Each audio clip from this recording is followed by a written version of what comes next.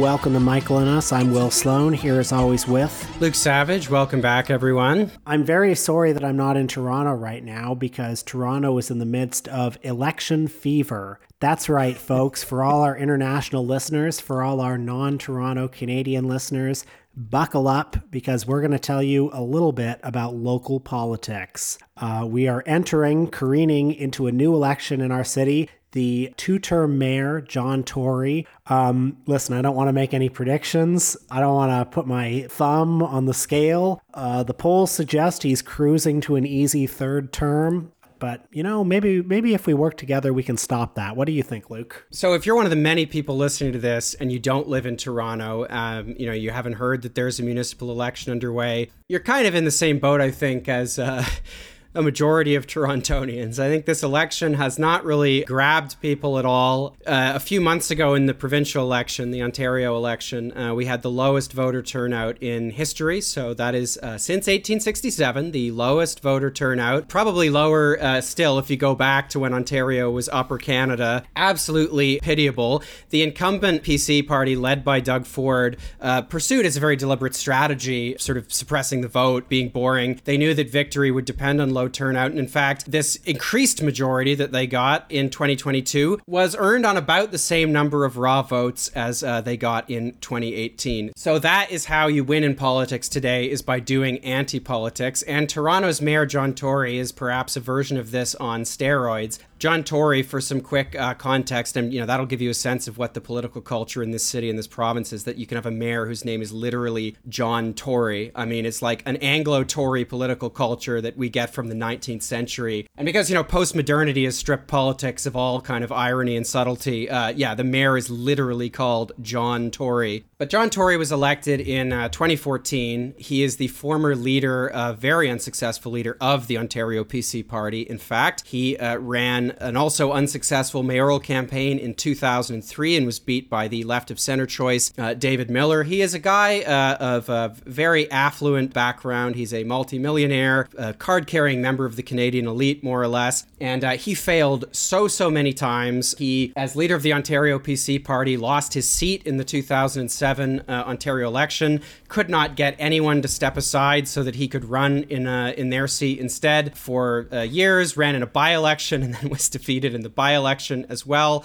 Almost unheard of in the history of our parliamentary system, not just in Canada, but in Commonwealth countries, for the leader of a political party to lose their own seat in a by-election. In fact, if there's somebody listening who's like a parliamentary history nerd, maybe you can tell me this must have happened before, but it almost never happens. So that's who we're dealing with John Tory. Now, in the 2014 Toronto election, the incumbent mayor, Rob Ford, had obviously wreaked havoc on the city for 4 years. There was 1 to 2 years, I guess, of, straightforwardly just normal, destructive right-wing governance. But then Ford, in a way that obviously made international news before too long, became increasingly kind of erratic. And, I think most people listening know what happened next. Now, John Tory entered this race quite late. And around the same time, Rob Ford had dropped out of running for re-election because he had cancer. And his brother, Doug, because the Fords, do everything, they're a firm, they're kind of like our own kind of more provincial, like suburban version of the Trump family or something. Or I suppose the Clintons.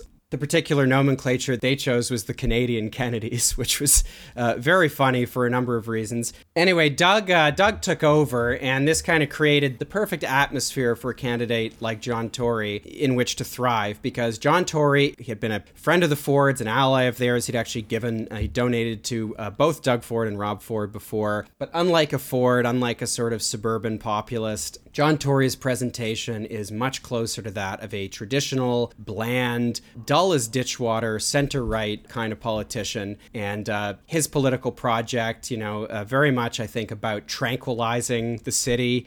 I think in 2014, a more perceptive Toronto Star columnist referred to John Tory as the great tranquilizer. And I think that is more or less it. If you ever hear John Tory speaking or giving a press conference, it is incredibly rare to find him speaking declaratively about a policy, an ethical or a moral idea. He is always talking about process. He is always talking about the glacial pace at which change happens. He's always delivering these kind of technocratic sound bites rights. And I think that if Ontario reached the lowest voter turnout in its history a few months ago, I would be astonished if Toronto at the mayoral level, and I suppose the council level as well, did not surpass that in a few weeks' time. God, I think of all those conversations that we used to have during the Rob Ford years. I mean, Rob Ford came to office very much on the back of, in the late 90s, Toronto and its suburbs were amalgamated into one city, a mega city, in this very awkward shotgun marriage. And he was very much brought into office on the momentum of discontent from the suburbs. So back in those days, we used to have all these conversations about, God, how do we bridge the geographic and class divides that are overwhelming this city? How do we make a city that works for everyone? And mercifully, we don't have those conversations anymore. We don't have any existential conversations about the city. We have John Tory, who basically has Rob Ford's politics. Now, some of the stakes of this election are Doug Ford as premier with this massive majority government seems poised to make some very dramatic changes to Toronto's governance. During his first term, he halved the size of city council in what seemed to be a rather petty maneuver to hopefully take power away from some of the progressive councillors that he used to spar with back when he himself was a city councillor. And now he looks poised to institute a strong mayor system in Toronto. Toronto currently has a weak mayor system, as it's called, where the mayor gets the same one vote as any council member on any council vote and is very much expected to, create alliances among council. Yeah, if I can just get in here for a sec to offer a little further context for this. I mean, I think particularly to a lot of American listeners, I think British listeners as well, actually, who are listening to this, when you think about municipal politics or a mayoral administration, you're thinking about something very different from what has historically anyway prevailed in Toronto. If you're in Britain, right, there's only two levels of government. You have your local council, and then you have Westminster, and then I suppose, devolution in places like Scotland as well. If you're in the United States, you have a strong mayor system. So you're electing a whole administration. And, in Toronto, historically, the mayor, Toronto wasn't even amalgamated until 1999, incidentally, again, by the government of Mike Harris, in which Doug Ford Sr. was a backbencher. But they amalgamated all of these smaller municipalities into one in a kind of larger version of what Doug Ford has just done by having the size of council. And so the mayor kind of just has these discretionary powers to schedule certain business and things like that. But it's very different from, we're not talking about, the mayor of New York City or something like that.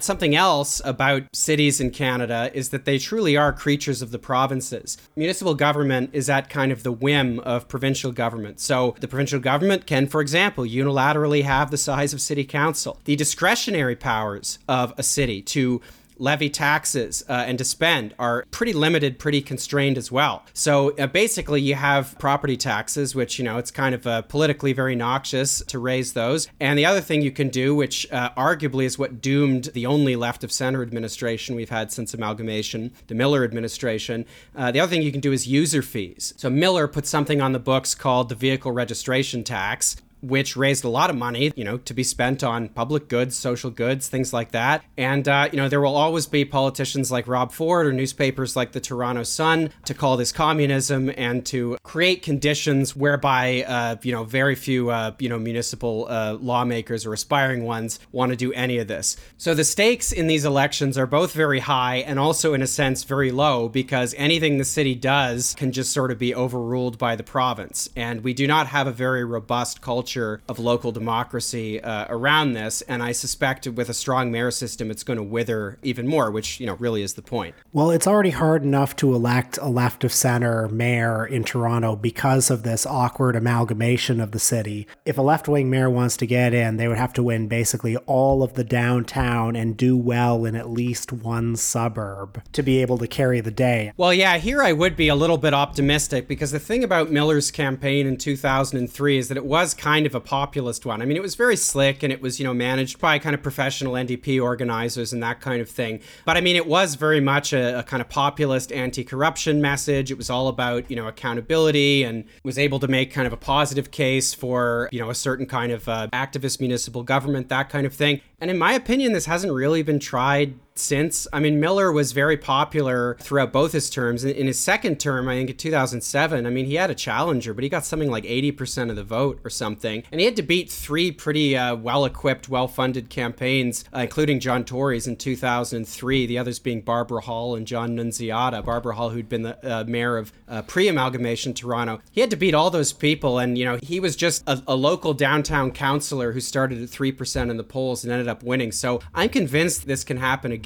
In many cases anyway, the nominal left of center choice has, I think, not really pursued this kind of course. I mean, if we think back to 2010 when Rob Ford was elected, you know, everyone was saying, oh, how could this happen? And it's pretty similar, really. I mean, it's kind of like asking the question about Donald Trump defeating Hillary Clinton. How could this happen? It's like, well, look at what the alternative was and look at the kind of campaign they ran. I mean, in 2010, the main rival to Rob Ford was this guy, George Smitherman, who was a right-leaning Ontario Liberal cabinet minister who, before Ford got in the race, was very much running a kind of slash and burn, you know, we're here to replace the tax and spend David Miller administration with, you know, fiscal rectitude and fiscal discipline. And, you know, then pivoted to like, please vote for me because I'm the only one who can, you know, marshal the forces of truth, justice, and light and protect, you know, the multicultural Toronto we all know and love from right-wing parochialism or whatever. Not very convincing. The left had a much better candidate in Olivia Chow, the former New Democratic MP in 2014, although for reasons that I still don't fully grasp, part of her campaign's message anyway, I think retreated from some of the things that people liked about her. And I think if, you know, maybe her campaign advisors had kind of let her be herself a little more, that might have been a more successful campaign. You think back to 4 years ago where, as I understand it, the progressive forces in Toronto municipal politics, broadly defined, actually struggled to find a candidate, and they found Jennifer Keesmaat, who was the former city planner. I mean, you know, American listeners, again, will have some familiarity with this type of candidate, you know, the sort of nonpartisan public servant who has butted heads with a right-wing administration and then, you know, is kind of held up as an alternative to it. I mean, Jennifer Keesmaat was somebody who, you know, I knew a lot of people that were kind of working for her, but I just thought it was a very unexciting campaign. And my lack of enthusiasm was, I think, confirmed a few years later when people were having a go at Michael Bloomberg. And I guess she'd been to, you know, one of his like municipal boot camps or something, and she was like defending him online. And I thought, you know, well, isn't that interesting? Toronto is like any city where, you know, once a city councillor is elected, it's very hard to get them out of the seat. You know, there are incumbents who stay there for decades and decades and decades who are very terrible, who coast by on name recognition. Nevertheless, the looming strong mayor system seems to have led to some more interesting dynamics in the council races. You know, there are 7 seats where there's no incumbent now, and there are a lot of high-profile candidates, and there's been a lot of talk about how certain of these candidates look like they're kind of progressives, if you know what I mean. A particular case in point is my own riding, University Rosedale, where Mike Layton, the left-wing councillor and son of Jack Layton, is stepping down. There are a number of high-profile candidates who are running to fill that seat, one of whom is Diane Sachs, the deputy leader of the Ontario Green Party, former Environmental Commissioner of Ontario in Doug Ford's government, who is very much being sold as a progressive champion, being sold as, you know, a champion of the environment. And I mean, who doesn't care about the environment, right?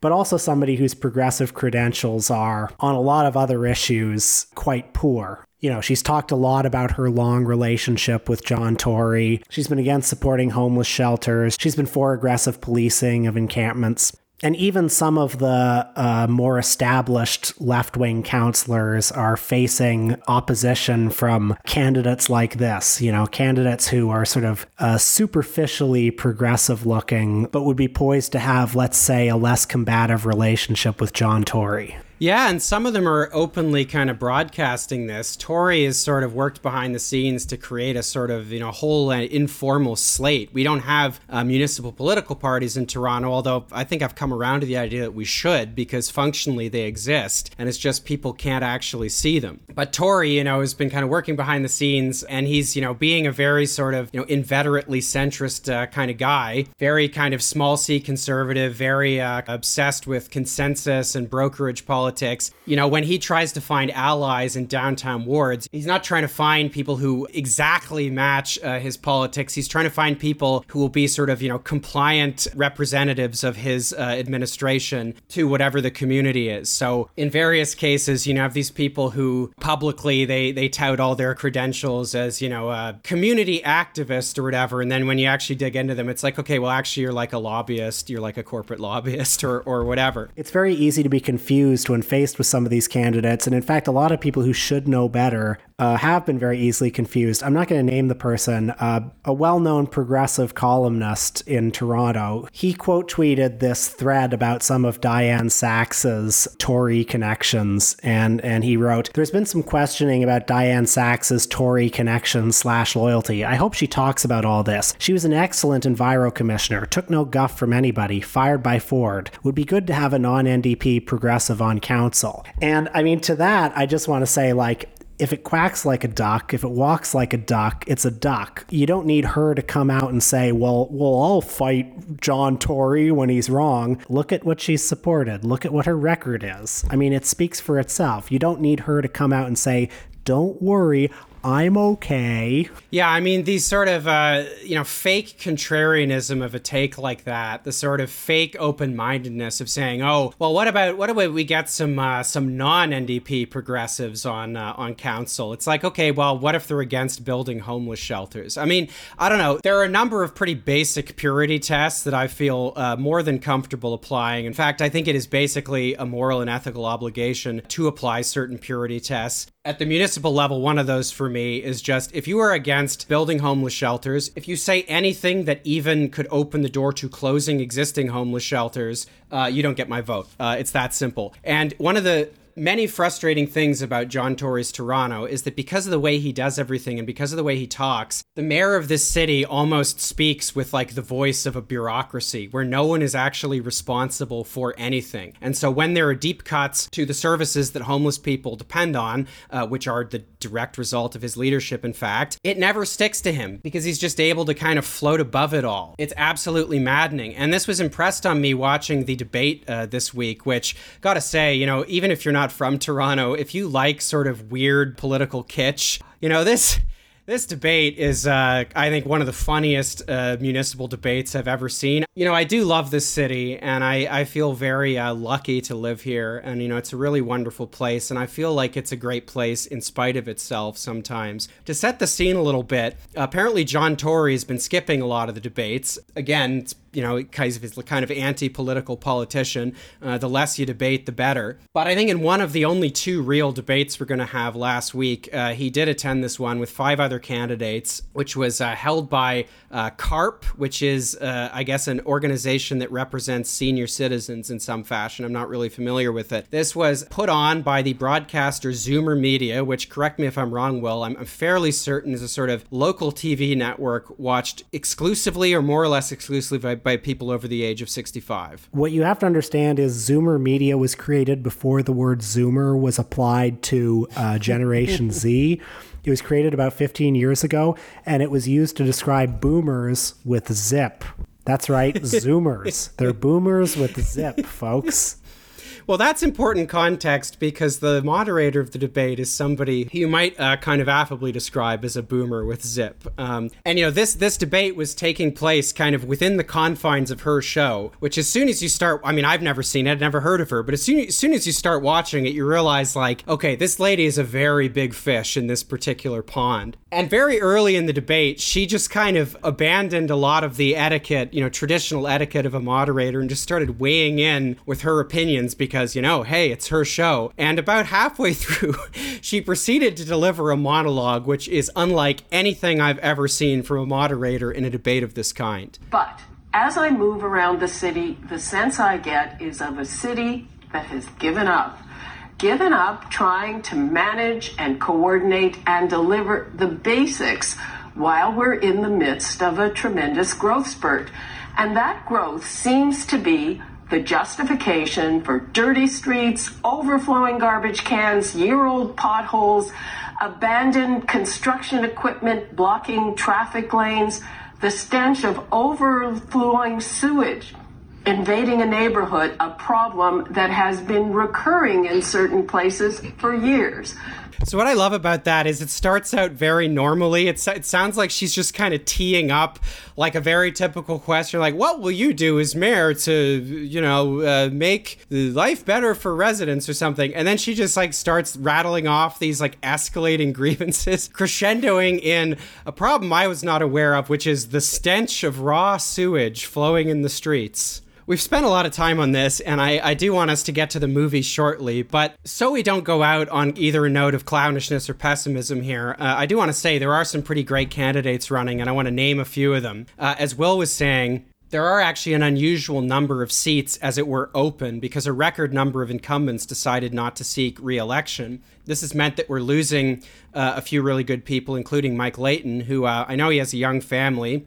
He decided not to run quite late because I think with the strong mayor system, a lot of these people are unable to do a lot of what they want to do anyway. And with the strong mayor system in place, council will be even less relevant. But in his ward, where, as you said, Diane Sachs is running, Norm DePascali is going to be getting my vote. This is in Ward 11. Norm does talk about homelessness in kind of one of the main campaign videos he's put out. And frankly, that's good enough for me.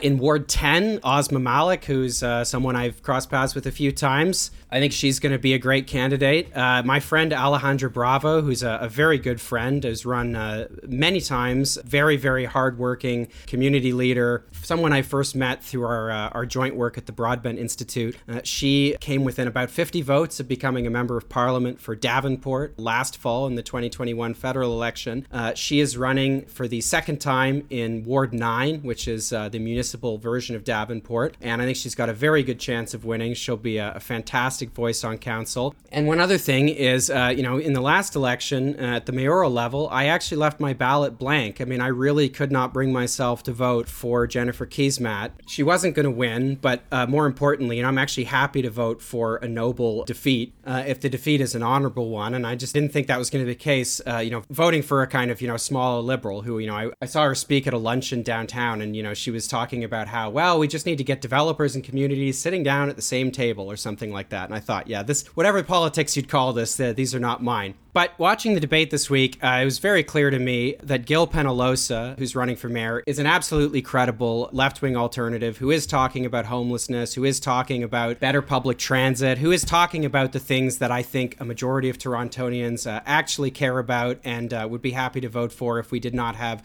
such a kind of tranquilized and soporific political culture, courtesy, among other things, of our current mayor. But he is absolutely going to be getting my vote, and I'm wishing him well on the 24th.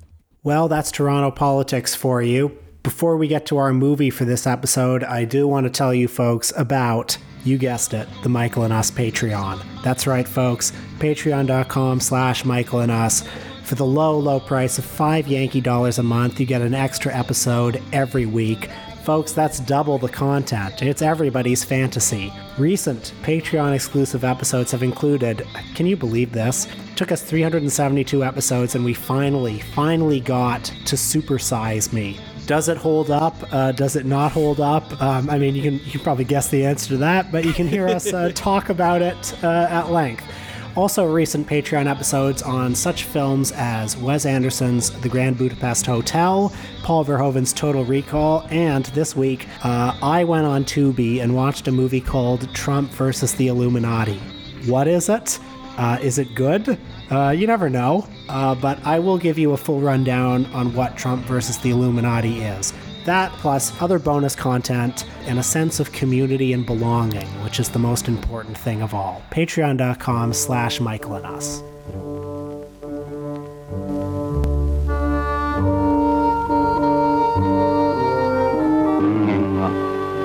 死の予告を受けたとしたら、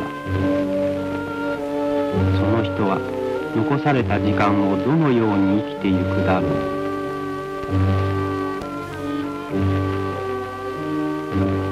そしてその人の心にひとかけらの美しい思い出も So we have an absolutely perfect film to discuss this week, a really wonderful movie which deals beautifully in many themes, one of which is bureaucracy. And there's a very funny scene early on when, some locals are trying to get a park built, and they go to different bureaucracies only to have the bureaucracy hand things off to another bureaucracy. Until finally, the whole thing circuitously goes back to the bureaucracy where they first introduced the idea. So, is it public affairs? Is it public works? Is it the sanitation department? Is it the parks department? Is it the department for child services? Well, no department wants to take responsibility. To break the fourth wall of this show a little bit, right next to the Gore Lieberman Studios, where we record every episode, and are of course recording this one as well, there are some buskers who like to play every single week. Sometimes they play 2 afternoons a week, sometimes it's 3. They've been doing this for many years, and I hate to sound like a NIMBY, but I mean really, it is so incredibly disruptive when we are trying to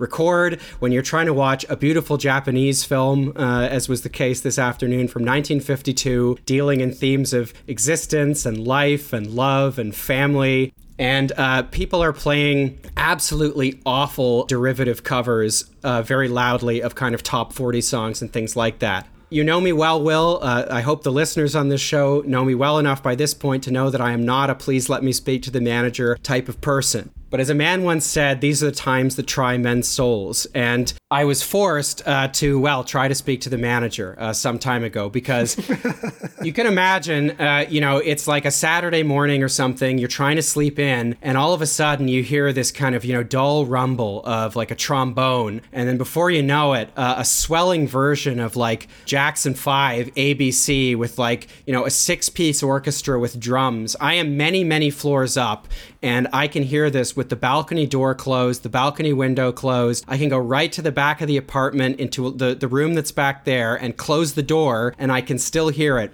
That's how loud it is. It drives me crazy. It drives my partner crazy. It is absolutely maddening. I never really called the city to make this type of complaint before, and I did. I first did this, I want to say about 1.5 years ago. You can imagine this was even worse with COVID, because you couldn't really go anywhere. And, after, many delays, I finally got hooked up with some bureaucrat who was, trying his best to be helpful, but finally sort of quoted me a bunch of bylaws, which apparently arbitrarily say that as long as you're not using amplification, if you play music or make noise during a certain portion of the day, the decibel level does not matter. So I guess by the logic of our municipal bylaws, an atomic explosion would be fine because there's no electric amplification going on there. So I was told eventually that this guy could not do anything, but there was another department I could contact, and I think I've since spoken to 3 additional departments, all of whom have proceeded to refer me to the previous department I spoke to. Until now, I've just been referred exactly as in the scene I described from the movie to the department that I started with. So yeah, there's nothing I can do. Well, I'll just say that I've been to Luke's apartment many times. I've heard this ensemble many times. I hate to say it, but I'm in complete agreement with Luke. I hate their music, hate everything about them. And if John Tory wants to run on limiting free speech, and this is the route he takes, I will vote for him. Anyway, the movie is Akira Kurosawa's Ikiru from 1952. This was, along with Super Size Me, the co-winner of our monthly Super Delegate poll. The Super Delegates, they're evolving, they're gaining sentience. They've realized that if they make a tie, through precedent, decided that we're going to do both movies. Yeah, I think we might need to implement a strong mayor system of our own there to stop them doing that. But in this case, the result was pleasant because we finally got to watch Akira, which I've wanted to talk about on the show for quite a long time. It's just a wonderful and beautiful film. Oh, man. So I don't want to bring the mood down, but it was the great Robert Warshaw who said, "A man goes to the movies. The critic must be honest enough to admit that he is that man." First of all, this movie is a masterpiece, one of Kurosawa's very best, maybe even one of the greatest movies ever made. I'll just say that for personal reasons, I hated watching this movie right now. Oh my God. I am looking forward to the day when I'm recovered enough from dealing with a 60-something man with cancer that I can enjoy a movie like this in a slightly more dispassionate way. Earlier this year, after my dad died, I requested that on this podcast we watch Cries and Whispers. I was trying to figure out, why did I want to watch that one, but this was giving me so much grief. And I think it's because I don't want to paint Cries and Whispers as any sort of like nihilistic movie. It's a rich emotional experience, but it depicts death and disease as very awful and abject things. And I think in my experience with cancer, it's something like a black hole. There is certainly a lot of time for sadness and regret. And this movie, by the way, does a lot of justice to that in a way that I found just a little bit painful. But there is not a lot of time for the strength of that one last heroic gesture that casts a person's life in a whole new light. I mean, this movie touches on many different ideas. You know, one of the things it makes us think about is how we might better live our lives. And I feel like, I don't know how to describe this, but that's a lesson for the living, not for the dead. You know what I mean? It's like by the time you're towards the end of cancer, at least in my experience, like you're kind of done, you know? So I'm looking forward to being able to, you know, hopefully when I watch this movie again in 10 years, I'm going to look at it a little more dispassionately because I found it actually quite an upsetting viewing experience at times. You know what I mean? Well, the comparison to Cries and Whispers is interesting. And, you know, I've always found, I think perhaps I find this a little more than you, at least about that film. But as I said, and I think I have said every time we've discussed a Bergman film on this show or off this show, I've always said to you that I've never quite experienced Bergman's films according to what I think the received wisdom about them is, which is that, you know, they're depressing or that they're ridden through with a sort of existential sadness. I mean, I know what people mean when they say that, but even in the case of something like Cries and Whispers, which is a very upsetting, kind of viscerally upsetting movie. I think abject was the word you used, and that's quite right. I do think that there is something of an affirmative message at the end of it. Having said that, I think your comparison between that film and this one still stands because this film does have, I think in probably what is almost certainly its most famous shot, its most famous scene, a kind of triumphant conclusion in spite of everything. And I wouldn't use the word triumphant to describe the end of Cries and Whispers. The Bergman film that I think is most like Akiru, even though it comes a little bit after, is Wild Strawberries, which is similarly the story of an older gentleman. In his case, he's not dying. He's going to Stockholm to get an award for his very distinguished career, I think, in the sciences. And, you know, he goes on this kind of road trip and he ends up reflecting on his life. And it's a very beautiful and profound movie. Another film I want to discuss on the show sometime. The story of Akiru, for those who haven't seen it, is very simple, despite taking place over about 2.5 hours. It's quite a long movie. The story concerns a bureaucrat who's approaching retirement age, and he's not a big-time bureaucrat. He works at something called the Department of Public Affairs, which, incidentally, I love that as a flourish. You know, I don't speak Japanese, but I can assume that that's more or less a direct translation. And I love Kurosawa's choice to call the department that, because it's kind of the broadest and therefore the most meaningless mandate or remit for a department. What the hell is a municipal department of public affairs? Now, Akiru is partly based on Leo Tolstoy's novella, The Death of Ivan Ilyich, which comes kind of later in Tolstoy's writings. It was published, I think, in something like 1886. And it is a novella which is about a judge in 19th century Russia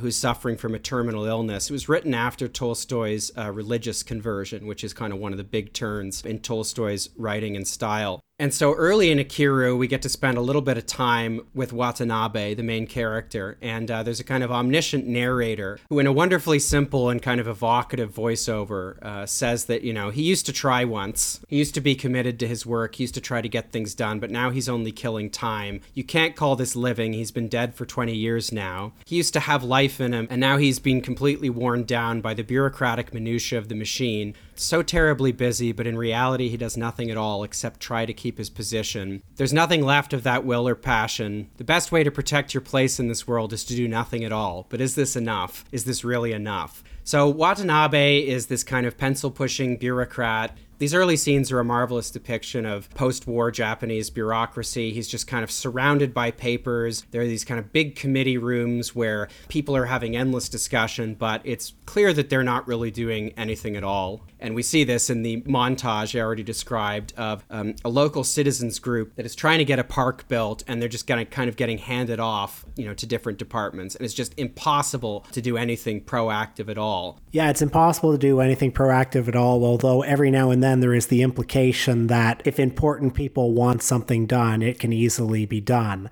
Not to jump ahead too far, but powerful interests in the city are very interested in having a red light district built in a particular area. And it's clear that to stop that would be just as hard as to actually build a playground on that exact area from a different direction. Towards the end of retirement, after a 30-year career during which he has apparently not missed a single day at the office, he is diagnosed with stomach cancer. On paper, he's lived a very comfortable and successful bourgeois existence, but the diagnosis has forced him to confront the reality that he's not satisfied with his life. In addition to the meaningless and in fact actively counterproductive job that he holds, he's a widower who now has a very frosty relationship with his grown son and daughter-in-law. They are preoccupied with the future inheritance that they'll be entitled to. Yes, if you're familiar at all with post-war Japanese cinema, you're going to notice a number of things in Ikiru which are characteristic of many Japanese films from this time. We've talked before on this show about another Japanese director who's very dear to both Will and myself, Yasujiro Ozu, who's famous for films like Tokyo Story. And there's a little bit of Tokyo Story in this movie as well. In pre-war Japanese cinema, something that recurs is a sort of dethronement of the patriarch and a sort of decline of the family as kind of, industry and capitalism come to Japan. And after the war, you find that theme taken further, often in this very sort of mournful direction. And this is the whole plot of Tokyo Story, really. Younger people have really no time for their elders anymore because they're too busy living in, bustling cities and pursuing their careers. And in Ikiru, Watanabe's son, Mitsuo, is, as you said, mainly concerned with his will and the inheritance, which is so unbelievably painful to watch these scenes because, what it really signifies is that for all intents and purposes, just as the narrator says at the beginning, Watanabe's been dead for 20 years. Even to his own son, with whom, we get a sense at one point he may have had a very close relationship with him. But at this point, to his son, he's kind of functionally dead. His son has already moved on from him and is just, waiting for him to die so he can get the inheritance. So that's one of the things that, if you're familiar with Japanese cinema from, the 40s and 50s, you may notice. Yeah, you brought up the Tokyo Story comparison, and of course I thought of that too. Ozu's treatment of this subject, the decline of the family and the generation gap, is quite a bit more tender than Kurosawa's here. I don't necessarily think the son in this movie is a wholly unsympathetic character, or at least not a character that you can't empathize with in some ways. But in Ozu's movies, the younger characters kind of have their own, like the son character in this movie is an up-and-coming guy. He's full of piss and vinegar and feels that he has his whole life ahead of him. In Tokyo Story, the younger generation are also painted in different shades of failure and disappointment. They're struggling with their own unhappiness. Something else that appears in this film, albeit in a more ambient way, which is, a recurring thing in post-war Japanese cinema, is just the influence of the United States. Because, of course, the country was occupied after the Second World War, after the horrific bombing of Tokyo and other Japanese cities, and, of course, after the bombings of Hiroshima and Nagasaki as well. So it's not uncommon in films from this era out of Japan to see American beers being drunken in pubs, to hear American music, to see American brands. We talked about Ozu's film Good Morning, a year ago, something like that on this show, and that's very much the case. Consumer culture, in a sense, and even capitalism to some extent, or the post-war version of it, is almost kind of synonymous with Americanization in some way. And that is not a major theme of this movie, but it certainly appears in a number of places. And in a way, I think it's quite jarring because, this is a Japanese film that was made in the early 1950s. And so if you're watching it today and you're not a native Japanese speaker especially, it does feel like a somewhat foreign object. And then all of a sudden you have these kind of violent intrusions of blues or jazz music, kind of American art forms. At one point, there's a sort of saloon scene or a nightclub scene in this movie where a bunch of people start singing Happy Birthday. And there's something kind of uncannily strange about that. Getting back to the plot, Watanabe's diagnosis has made him a condemned man, but also a liberated man. He can reinvent his life however he wants in these last few weeks or months. He doesn't have to do this job he hates anymore. He doesn't have to live the life he hates anymore. So he experiments with a couple of different options. On one night, he's persuaded by this young novelist who takes pity on his plight to go out on a decadent night on the town. This guy has one of my favorite lines in the movie, actually, where he takes pity on Watanabe and is instantly very sympathetic to him. And then as Watanabe tells him that he has stomach cancer, the guy says to him, well, misfortune teaches us the truth. You were a slave to your own life. Now you'll be its master. And then after this, the second act of the film consists of Watanabe trying to find a sense of purpose or a sense of vigor, a sense of life in kind of sensual pleasures. You know, he's at a bar trying to drink expensive sake, which he's denied himself the pleasure of drinking, it seems like, throughout his whole life. Then we see him try gambling. We see him go to a nightclub and see a striptease. We see him listen to loud music. The music, of course, is where you hear a lot of the kind of American influence. And then I think probably the second most memorable scene occurs when suddenly everything in the nightclub slows down. And with piano accompaniment, Watanabe sings a tune called Gondola no Uta.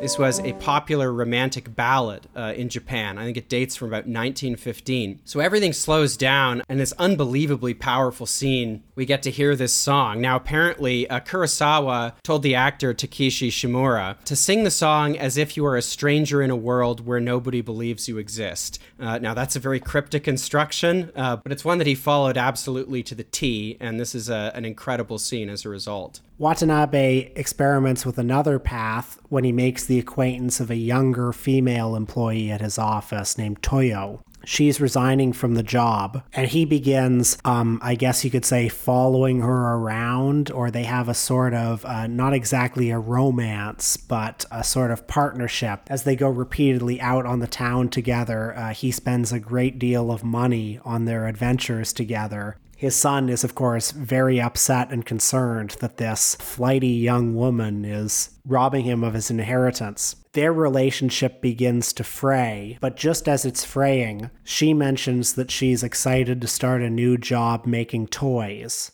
and that by making these toys, she feels great personal significance and satisfaction. It's as if she's playing with all the children in the country. And this is when Watanabe has the epiphany that he can do something great with his life. He can finally do one significant thing before he dies. And he remembers one of the many projects that was brought to his desk that it was essentially his job to stop dead in its tracks. And that was a playground in this area where powerful forces are trying to get a red light district built. Now, in the last third of the movie, there's a sudden jump to Watanabe's wake, where his family and his co-workers, as well as certain city dignitaries, are all gathered to eulogize him. We find out that the playground was indeed built, but at this wake, the conversation is very much centered around, well, Watanabe didn't build it. Very strange conversation to be having at somebody's funeral, but everybody is reassuring themselves, all the departments chipped in to make this playground. The deputy mayor was the one who really navigated all the intricacies of council. You know, who can forget the people who actually put the bricks in the ground? You know, Watanabe didn't do that. And then in a series of flashbacks, we see it really was Watanabe, through his sheer determination, going from desk to desk. At one point, the powerful and, I should say, very shady forces behind the red light district ruffle up his collar and threaten his life, and he gives them a look that indicates he has no life left to lose. Yes, this scene at his wake is quite extraordinary because initially it doesn't seem like it's going to be more than a sort of throwaway scene, and it feels like it occupies about the last quarter of the movie, something like that. But as Will said, it serves as a kind of anchor for these flashbacks because the characters, many of whom are his co-workers, sort of talk their way through the creation of the park, sort of beginning from the premise that, the very bureaucratic premise that, well, everyone's sort of responsible for this, which means, no one individual is. And then talking it out, I mean, the scene is remarkable because as they get drunker and drunker, with every cup of sake, they get closer and closer to the truth, which is that actually this park never would have been built. The playground never would have been built if not for the efforts of Watanabe. And they also are able to deduce that it was because he was dying. And by the end of it, they're all vowing to hold on to this feeling forever and bring the same sense of purpose to their work. Now, as I said, this is a very long movie. And one of the things that's extraordinary about it is really, it does just have this very simple 3-act structure. Not a great deal happens. There are many, many scenes of just people talking in rooms. Rather like the other Kurosawa film we talked about not too long ago, High and Low. Although unlike that film, there isn't some kind of meticulous procedural being worked out. In this case, I think Kurosawa is instead trying to immerse us just in the sort of bureaucratic tedium of everything. And the result of that, paradoxically, I think, is that the ultimate impact of the film, and particularly its most famous scene, which can't be longer than about 30 seconds, is extraordinarily powerful. If you've never seen Ikiru, there's a very famous scene which appears on, among other things, the box of the Criterion disc. But Watanabe is sitting and swinging gently on a swing in the playground that he's gotten built as it very gently snows. And all while this song, Gondola no Uta, plays again. It's a very short and memorable scene, and it's incredibly powerful. And there's another scene like it that ends the movie where, having resolved to, live lives of vigor and use bureaucracy to carry out the public good,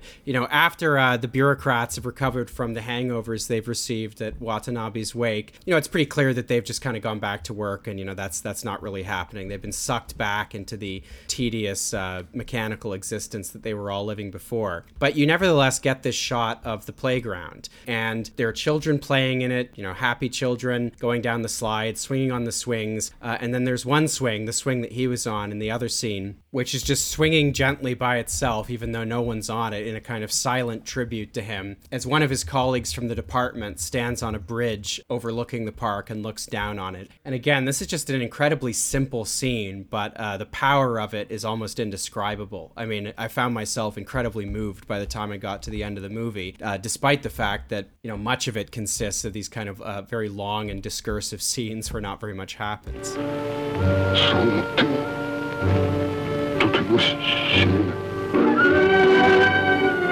た心がさまよって歩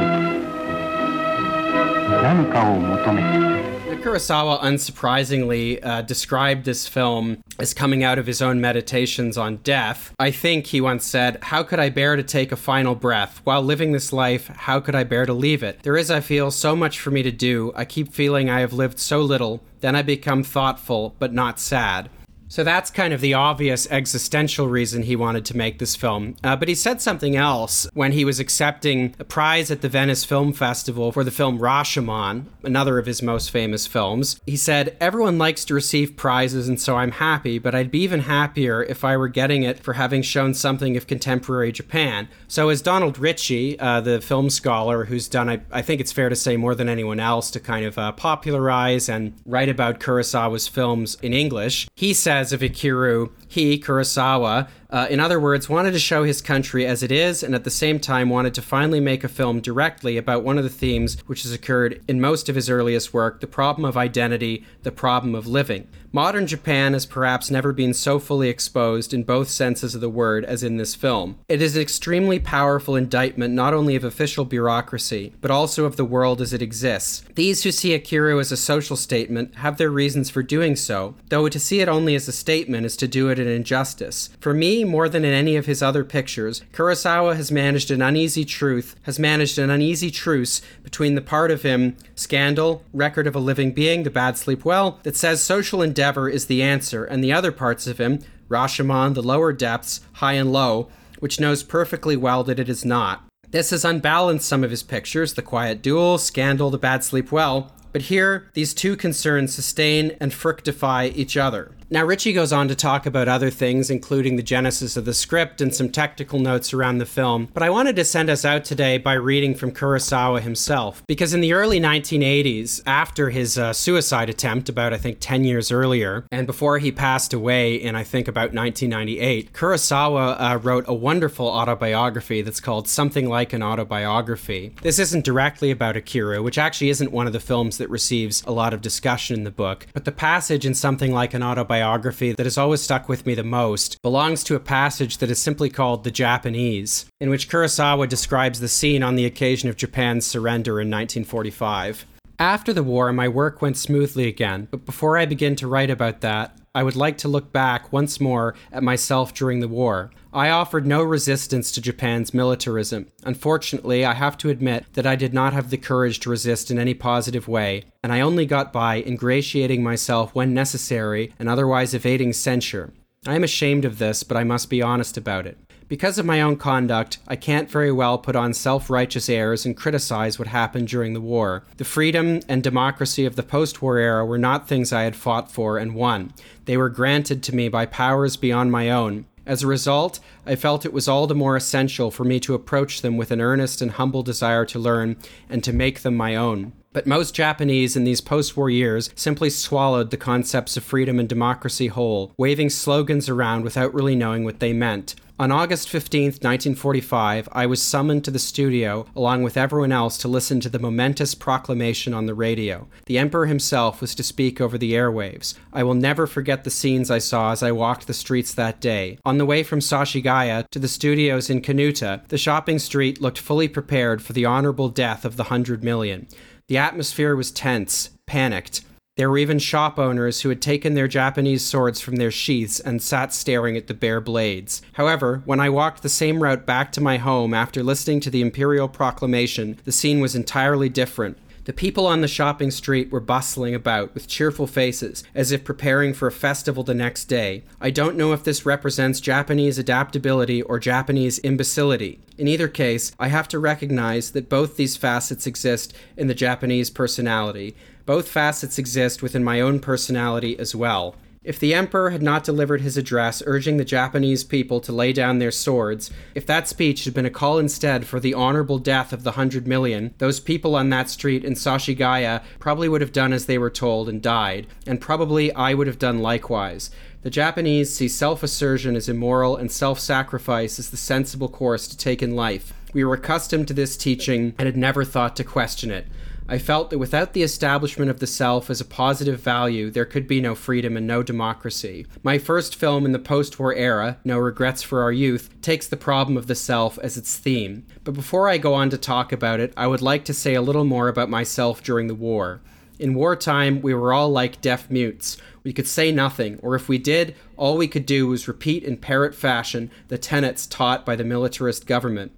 In order to express ourselves, we had to find a way of doing so without touching on any social problems.